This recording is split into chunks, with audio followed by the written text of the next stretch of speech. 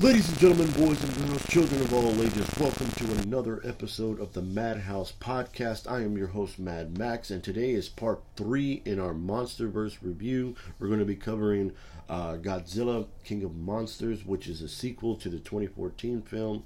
And unfortunately, not too many people from the original film return. I think in this film, Ken Watanabe is probably the only person from the first film to come back for this one.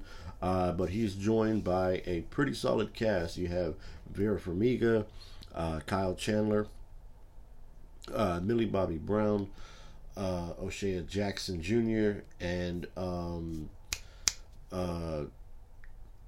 Charles Dutton in this film as well. And this film picks up, I want to say, 3 or 4 years after the events of the first film. And basically in this film, if you heard my review for Kong Skull Island, then you know that at the end of that movie, in the post-credit scene, they show you the hieroglyphics of an ancient feud between Godzilla and the three-headed monster known as Ghidorah. And in this film, Vera Farmiga and Kyle Chandler play a separated couple who work for different brands of an organization. I think Vera Farmiga's character is almost portrayed as the villain because she has discovered a way to awaken these ancient beings, because they have been discovered fossilized still, to whereas Kyle Chandler discovers animal behavior, and he's like your animal expert, so to speak, and things like that. And of course Monarch is also involved, but Monarch prefers to work with Kyle Chandler, to whereas Vera Farmiga and Charles Dutton kind of have their own little thing going on. They plan to unleash, their issue is to unleash all these titans so they can restore the planet to what it once was. We, the human race, have already destroyed it, so it's kind of a chance to fight for their future. However, Monarch and everybody else doesn't feel that that's a good way to go. So we are introduced to 3 new monsters. Obviously, we're introduced to our main villain, the three-headed dragon known as King Ghidorah. The blue butterfly, which is it is known as Mothra, and then of course the giant firebird known as Rodon. And all of these monsters are awakened to kind of have this epic battle. I think King Ghidorah is probably the first one, and Godzilla awakens to go and fight it, and it's a pretty cool epic scene and things like that. And then of course Rodon is there, Mothra is there, and it's kind of like, I would say, like a tag team thing. When Godzilla kind of gets his teeth kicked in this one by King Ghidorah in their first fight, but because of Ghidorah's massive size, strength, and fighting ability, he's able to recruit Rodon as his kind of like servant, so to speak. And the movie kind of goes from there. Like, they have to figure out how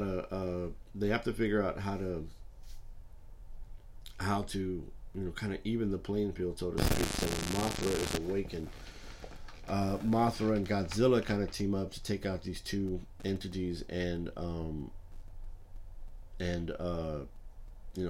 that's where we have our King of Monsters. It's an old-fashioned battle royale. You have 2 flying monsters and 2 dragons going toe-to-toe with each other. Now, this was a major improvement from the sequel. I mean, from the 2014 film, because now you actually see the monsters fight, but it's kind of a bit dark at times. Like, what I mean by dark is like you can rarely see it. Like when they light up, when they have all their superpowers going at each other, it was something to be seen. These movies in general, whether it's and like I can't stress this enough. A movie like this, the magnetism, the size of it, definitely has to be enjoyed on the big screen.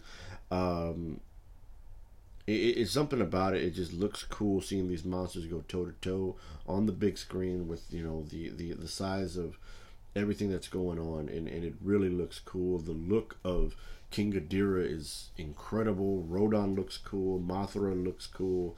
They definitely pay homage to the Japanese style filming and things like that. But unfortunately, the movie does kind of suffer from the same things that kind of happened with the other films. The human characters are not all that interesting. I think the one interesting character was Millie Bobby Brown, who She kind of plays the young girl, kind of caught in the middle, because she's the kind of caught in the middle between her parents who are on the separate. She's the daughter of Vera Farmiga and Kyle Chandler, and she's kind of caught in the middle. She wants to help her dad, but she loves her mom. You know, she understands the idea that what her mom is doing is not right, and you know, she kind of gives like a solid performance, like she's like the reluctant teenager who can kind of, you know, do stuff on her own. And so that being said, the action sequences are really good. You know, like I said, the fight scenes are really good. It's just the human characters. I don't want to say they kind of bog the movie down, but it's like when they try to tell the story and things like that, they give us the expedition. It's like, all right, now, okay, I see where this is going and things like that. But at the same time, the movie, I don't want to say the movie could have done without it, but it really kind of was an improvement. You know, you kind of had a little bit of an infighting between the human characters, and that was something that interesting that, you know, you had to pick a side eventually. You know, you understand where Vera Farmiga was coming from, even though she's kind of looked at in the villain role, and you definitely understand where Kyle Chandler's coming from and things like that. But overall, this was a movie that really kind of expanded the boundaries from the first two films. Like, they definitely went all out for it, and you know, they were really striving to make an incredible monster movie, and I think they did. You know, so far it's probably the most entertaining one. You know, I won't know anything until we get to Godzilla versus Kong, which that episode will probably come out later today. But with this film in particular, I think they kind of it was a little bit of, they kind of threw everything at the wall and see what would stick. But I mean, it worked. I really think it worked. Like, I think now, like the Japanese films, he fights one monster throughout time, but you know, it's a little it kind of works differently. You know, with the American audience, they try to throw everything at the wall to see what will stick. And I'm not saying it's bad, but you know, it could have been better. Like, if King Ghidorah was probably the main monster villain, I probably would have been okay with that. Rodan could have came out in the next one. It could have worked in a different type of way. And you know, if Mothra is not really looked at as a villain and as an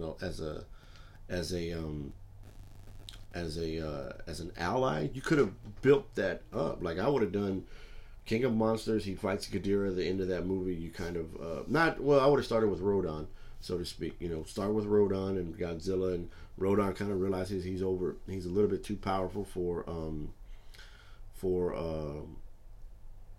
Godzilla. You know, he's not really going to be able to go toe to toe. However, when they awaken, like the post credit scene would be them awakening King Ghidorah to kind of bring balance back and things like that. And then once we go into another sequel, like, you could have broken King of Monsters like almost into its own trilogy.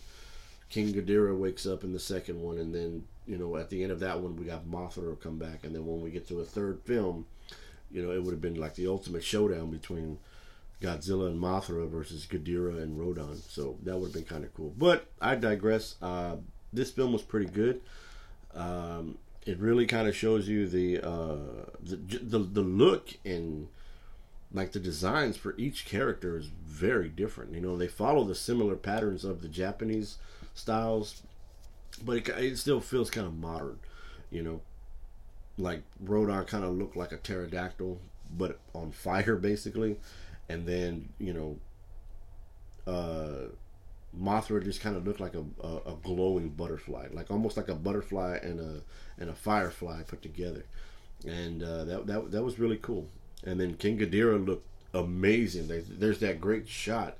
I think they have it in the trailer where they're standing on opposite sides of the island that they're on, and you see Godzilla just kind of standing there, but you see Ghidorah kind of throw his wings up, and all the heads are flying everywhere. Then they run at each other. That was really cool. The throwdown at the end when it's the 2-on-2, that was really good. But then they also expanded it. Like at the end of this movie, they show you other Titans that are not on Earth but have been awoken by this company that Vera Farmiga has kind of joined. And you see like this giant spider. I think they do show the Muto again. They show this mammoth, and you see all these other ones bow down to Godzilla. Even Rodan, who is kind of spared because even though Rodan, they kill Ghidorah and they kill Mothra, but Rodan kind of sees it like, all right, all hail to the king. Basically, that's what that closing shot is, and it's all kind of symbolic. Like the monsters respond to Godzilla. Like these titans look at Godzilla as their king. If anyone gets out of line, they're going to have to deal with him, because that's what Godzilla has been looked at since his first film. Whenever these titans are awoken and they start to wreak havoc and things like that, but he's kind of looked at as the one that kind of restores the balance. He's the one that nature always has safety measures and things like that to kind of bring balance to what's going on. So if they send another titan, Godzilla will awaken and go after it. I thought that was really cool, and then you kind of see that the title of King of Monsters comes forward in that closing shot. There's also a post-credit scene in this film, which it really, like, I like, when the first time I saw it, I didn't understand it. Like, I was like, what the hell? What are they going to do? And so Charles S. Dutton, he's the guy from he's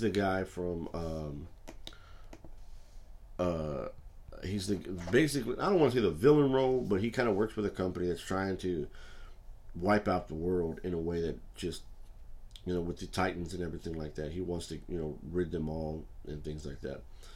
And so at the end, it's him and a couple of other people going to this, not another corporation, but somebody else, and saying that, I think they found one of the heads of Ghidorah. Ghidorah has the 3 heads and things like that, and he kind of, it's laying there, and then he goes, "We'll take it all," and they take the head, and they end up taking the head and things like that. So it's like, what the hell are they going to do with the head of Ghidorah, one of the heads of Ghidorah, and things like that. And correction, I've been saying that guy's name wrong this whole time. I just looked at it. And I also forgot another character that I didn't even mention in my other review. Man, I feel like a dumbass now. But his name is Charles Dance, not Charles Dutton. I forgot. Because Charles Dance has been in other movies that I've seen prior to that. But Charles Dance plays the main villain. The main human villain, so to speak. Even though Vera Farmiga has looked at it that way, he's the one kind of pulling the strings. But yeah, his name is Charles Dance. And Sally Hawkins was in the movie... she was in she was in this one and in the first Godzilla. She's kind of like the assistant to Ken Watanabe's character. And she kind of gives a pretty good performance in this one, to where she's kind of barely used in the first one. But yeah, the performances in this movie are a little bit better. But because of the new cast and things like that, it kind of overshadows the fact that other people came and know what they're talking about. I don't think there's really any mention of Kong Skull Island. So, that really kind of threw me off, because if Godzilla vs. Kong is supposed to be the next film in the series, then you got to be at least building towards that. So I think when we do the Godzilla vs. Kong film in general, we'll probably get a good sense on how it ties in, because like I said, this movie did not tie into the King Kong films really at all. And even the post-credit scene didn't do a whole lot of explaining what the next possibility is. It could be, it really could be something different, but we won't know until we see the Godzilla vs. Kong. I'm supposed to go see it here in a little bit, so like I said, I'll have that episode of Godzilla vs. Kong will probably drop sometime later today, so be on the lookout for that. All in all, overall, guys, this was a really good movie. It was a major improvement from the first film. Slightly better acting, because you have a brand new cast. The monsters are badass in this movie. There's a lot more to look at now, and this movie really kind of would kind of be the standard of what a monster movie really should be. It's so far it's the best one out of the 3 previous films that had the good monster action and had solid performances from the human characters. So that's going to conclude today's episode. Like I said, be on the lookout for the fourth and final episode, which will cover Godzilla versus Kong. And also be on the lookout for other things as they come out. I know Falcon Winter Soldier episode 3 has dropped, but like I said, if you heard my in other reviews that I've done, I said I'll probably wait till episode 4 drops, and then I think that Friday after I watch episode 4, I'll probably give you guys a review of episode 3 and 4 together, just like I did episode 1 and 2. Anyway, if you enjoyed the review, like, share, and subscribe. Follow me on all social media. MadMax09 on Twitter, MadMax2000 on Instagram and TikTok. I hope you guys, one thing I will say, I hope you guys really have enjoy your Easter holiday. Happy Easter to everybody out there and things like that. And as always, guys, embrace your inner madness, and hope you guys have a wonderful Easter.